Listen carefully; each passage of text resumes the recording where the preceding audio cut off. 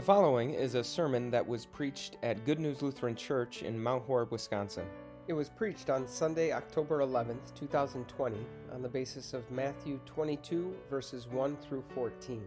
For more information or to view our entire sermon library, visit goodnewslc.org. Thank you for listening. Perhaps it was the excessive amount of hairspray that you used to get your bangs to stand straight up a full foot over your head and get them to stay that way all day long. Or maybe it was the 10 minutes you spent every morning tight rolling your favorite pair of acid wash jeans. Maybe it was all the trips you made to the record store to make sure that your music collection included the latest album from the Beach Boys or the Beastie Boys or the Backstreet Boys. Maybe it was your willingness to refer to things as dope or whack or the bomb or all that. It is amazing what we are willing to do and the lengths to which we are willing to go and how we will modify our behavior, all in the name of fitting in. In fact, when you think about it, that desire for us to fit in, to feel like we belong, is one of the strongest desires we have as human beings. And of course, now looking back on it, it all seems a bit silly, doesn't it? Now that time has passed, now that the trends and the styles are different, now that we are much more mature and sophisticated as adults. We would never do things like that anymore, right? Buy a brand new set of clothes or do something different with our hair just for an event coming up.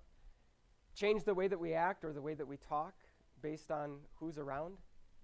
Pretend we're interested in something we're not, or hide an interest or an opinion because it's unpopular with the crowd that we're with. We would never do any of those things as adults, would we?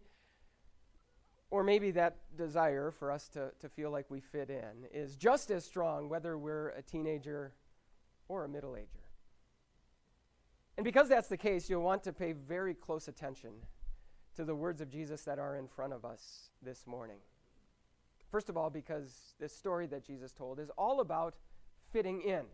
And not just with a group of our friends, not just at some event or get-together that everybody's talking about. These words are about fitting in with God and fitting in at the divine feast he has prepared for us. But second of all, you'll want to pay attention because these words of Jesus present us with a strong warning. Jesus' words make it clear that very few will fit in with God at this feast. In fact, many will be left out, but not for the reason you'd expect. You see, we're right in the middle of this series that's entitled Unlike. Jesus is a king unlike any other, and as a result, so is his feast. This feast that he has prepared, by its very nature, is completely different from any event, any get-together, any party, any backyard barbecue that a person might attend. And as a result, many will not fit in, not because they can't, not because they tried as hard as they could and yet somehow still failed. Many won't fit in because they simply don't want to fit in. These words present us with a dire and urgent warning that we too need to hear from Jesus. And as we look at Jesus' words this morning, we're going to see that everyone can, but very few will, fit in at God's feast. Jesus' story actually gives us two reasons why a person might not fit in. This story is about a king who prepared a wedding banquet for his son, and he sends out his servants to let all of the invited guests know that everything is ready. The time for the banquet to begin has arrived. So don't picture in your mind the invitations to the wedding first going out. That has already happened. The invitations have already shown up in the mail. These guests have already RSVP'd. They've already indicated that they are planning to come, but now when the day finally arrives, they've changed their mind. And so the king responds by sending out even more servants to plead with them, to let them know that everything is ready. They should come to the feast. And their response? Meh. Shrug. Complete indifference. Instead, one of them goes off to do some work in his field, and another one goes off to do some work at his business. And then finally we're told that some of these invited guests get so angry with the repeated invitations that come from the king that they literally kill the messengers. They put to death those servants that the king had sent. So what happened? Well, Jesus doesn't spell it out in this parable, but from the rest of the surrounding context, we can put it together. These invited guests who were invited to the feast, they represent the Jewish people. Out of all the nations on the earth, God had chosen to invite them to have this special relationship with him, this unique connection, this unique status before God. And at first, they were all on board. And yet, over time, they developed this idea that they had been invited to this special privilege because of who they were. They somehow deserved it. They somehow had earned it. And over time, and especially when Jesus arrived on the scene, God made it clear again and again that that was not the case, that this invitation had been undeserved and unearned. How did they know?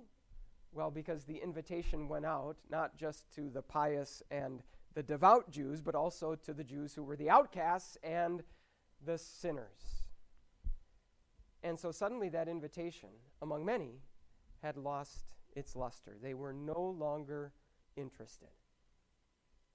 In fact, maybe you've even had this happen to you, where you get invited to some sort of event or get-together that you think is kind of exclusive, and you're so excited that you got invited. Not even so much because the event will be all that great, but because what that invitation says about you. You made the cut. You got in. But then as the day approaches, you find out some of the other people who also got invited, some of the other people who also made the cut, and suddenly that event doesn't seem so exclusive. Suddenly that invitation loses its luster. And in fact, while initially you might have been filled with pride at the fact that you got invited, eventually you're actually filled with pride at your ability to say, I'll pass. Let those other people go. That's why this king says that those invited guests did not deserve to come. They didn't fit in at this feast where everyone was invited. They thought they had been invited because of who they were. And as a result, they no longer wanted to fit in. Do you think that could happen to us? As we think about this heavenly feast to which our King invites us, I don't want your minds to immediately go to heaven itself. In fact, you maybe know that in Jesus' day, a wedding banquet was actually a series of meals that took place over a series of days. And so, yes, Jesus has invited us to sit down with him at a heavenly banquet in heaven by his side. But even already now, he invites us to sit down and dine with him, to taste and to enjoy the finest gifts that he has prepared for us, the unconditional love and acceptance that we have from our God, the complete and full forgiveness that God has secured by sending his son Jesus, and the peace for our hearts that comes along with it, the joy and the hope that we can have based on the promises that God has made to us, promises that we know he will keep. He invites us to sit down and dine with him and enjoy those blessings by coming to church, by growing in his word in Sunday school and Bible class, and by making time for his word and for prayer in our daily lives and in our homes. Of course, that invitation from God to sit down at his feast isn't the only invitation that we get. In fact, stacks and stacks of invitations show up at our door each and every day. Invitations to work just a little bit longer and a little bit harder for that chance to get the raise or to get the promotion. Invitations to go to one more practice or one more lesson, to be in one more league or one more club. Invitations to try and keep up with all of the fun, all of the entertainment, all of the experiences that we see everyone else around us enjoying. So which invitations are we going to accept? And what determines which invitations we accept or reject? I think it's very easy for us to convince ourselves that sometimes the reason we aren't so excited about sitting down with God at his feast is because God's feast doesn't seem all that exciting. Church isn't all that entertaining. Sometimes it maybe even seems a little bit boring. Making time for God's word in your daily lives is hard, and sometimes it doesn't seem to make much of a difference. And yet Jesus' words expose a much deeper and more profound reason that determines which invitations we actually accept.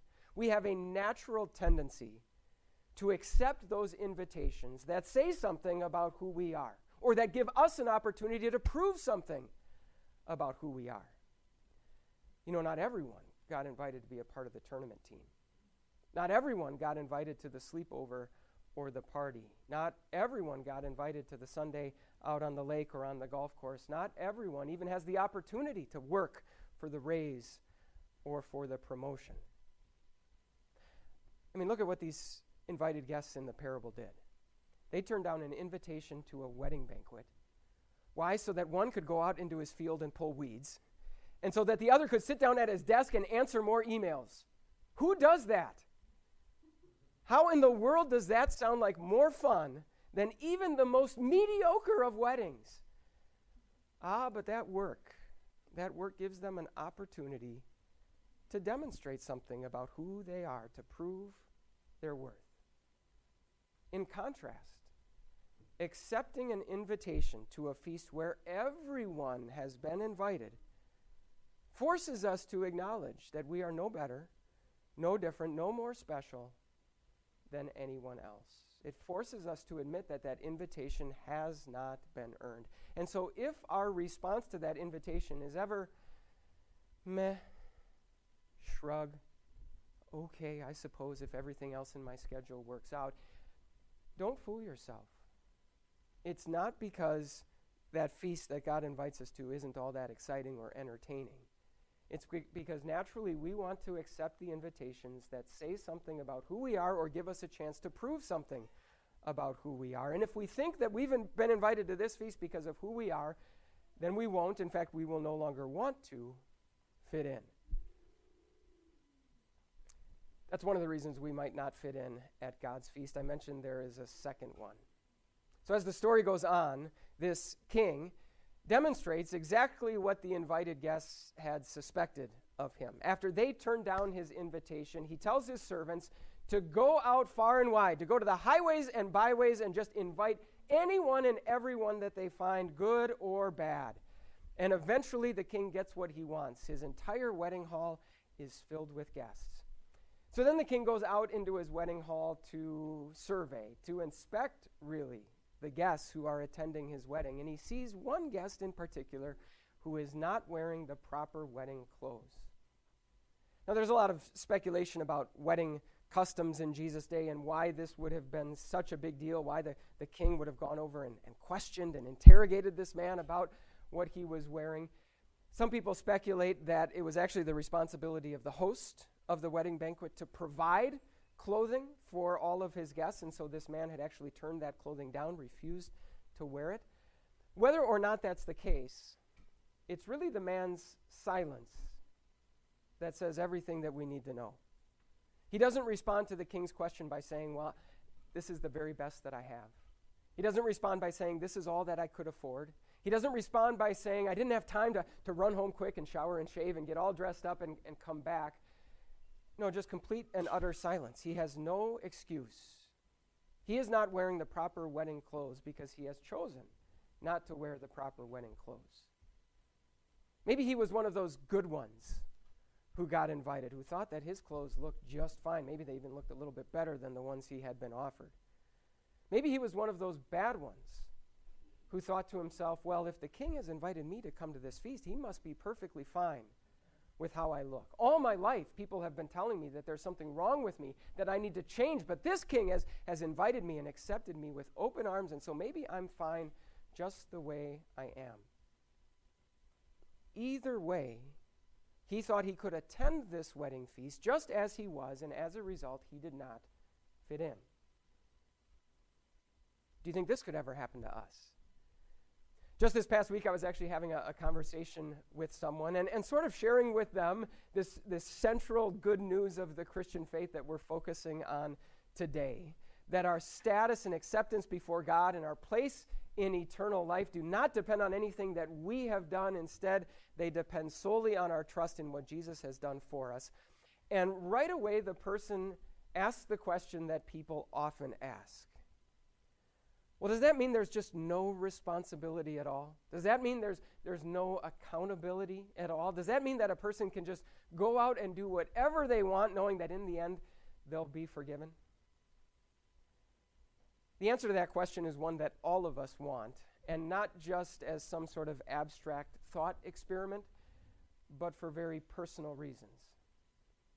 We all have sins that we would much prefer to hold on to. That we would much prefer Jesus to simply tell us that we're okay just as we are.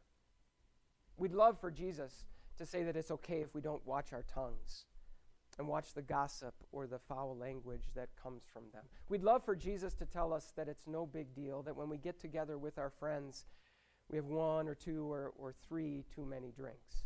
We'd love for Jesus to tell us that it's all okay, that we're greedy and materialistic with our possessions, that we do and we buy everything that we want, and in the meantime, we give back to God just a percentage or two of what he's given to us. We'd love for Jesus to say that all of that is okay, because he has invited us to this wedding banquet. No matter who we are, it's very easy for us to think that we can attend exactly as we are. Because this invitation is based solely on his grace, it's easy to forget that it requires of us genuine repentance. To take whatever clothing we are wearing, whether that's the good things that we are so proud of or the bad things that we are so fond of, to take that clothing and cast it off. And to acknowledge and admit that the only clothing that makes us fit for God's feast is the perfection of Jesus Christ wrapped around us head to toe. It's very easy for us, because we've been invited, no matter who we are, to think that we can attend as we are. And when the King tells us that only Christ's perfection will fit, it's very easy for us to no longer want to, in fact, fit in. As I mentioned, Jesus' words in this parable are really a very strong and stern warning. First to the Jewish people who were invited first, then to everybody else, good and bad, who were invited later on. It's an urgent warning to all of them and to all of us. And I'm sure you noticed it's also a warning that comes with a threat. You noticed what happened to those invited guests who spurned the king's invitation. He sent his army to destroy them and burn down their city. And then that man who attended the wedding banquet without wearing the wedding clothes, he was bound hand and foot and thrown out into the darkness. If we don't want to fit in at God's feast, the consequences will be deadly, and the consequences will be eternal. And here's my favorite part about Jesus' words. It's the line that comes right at the very end, where Jesus states the moral of the story, you might say. He says, "Many are invited, but few are chosen." Based on everything that has led up until that point, we might expect that to end in a different way. We might expect Jesus to say, "Many are invited, but few will accept. Many are invited, but few will answer. Many are invited, but few will respond." Jesus says, "Many are invited, but few are chosen." The point is that this faith that is required inside of us for us to fit in is not on us. It's on him. It's something he is responsible for producing in us. In fact, it is his invitation to sit down at the feast and his offer of the wedding clothes that make us fit for the feast that actually produces in us that faith. You see, long after we've accepted all of those invitations that give us a chance to prove something about who we are, and yet still at the end of the day, we conclude about ourselves that we don't measure up, that it's still not enough, our King will be there, inviting us to sit down at his feast where everyone belongs. And long after we've tried to convince ourselves that the clothes that we're wearing on our own are good enough and just fine, and yet still we look at them and there's something inside of us that knows just how ugly we are, our King will be there, offering to clothe us in Christ's perfection head to toe. As long as there is still time, our King will never stop inviting us to his feast and offering us the clothing that makes us fit for that feast. The faith that is required in our hearts, that makes us fit for this feast, is not our responsibility. It's not something we produce. He does, and He will. Yes, many will be left out. Yes, only few will fit in, Jesus says. But God will do everything in His power to make sure we are among them. Amen.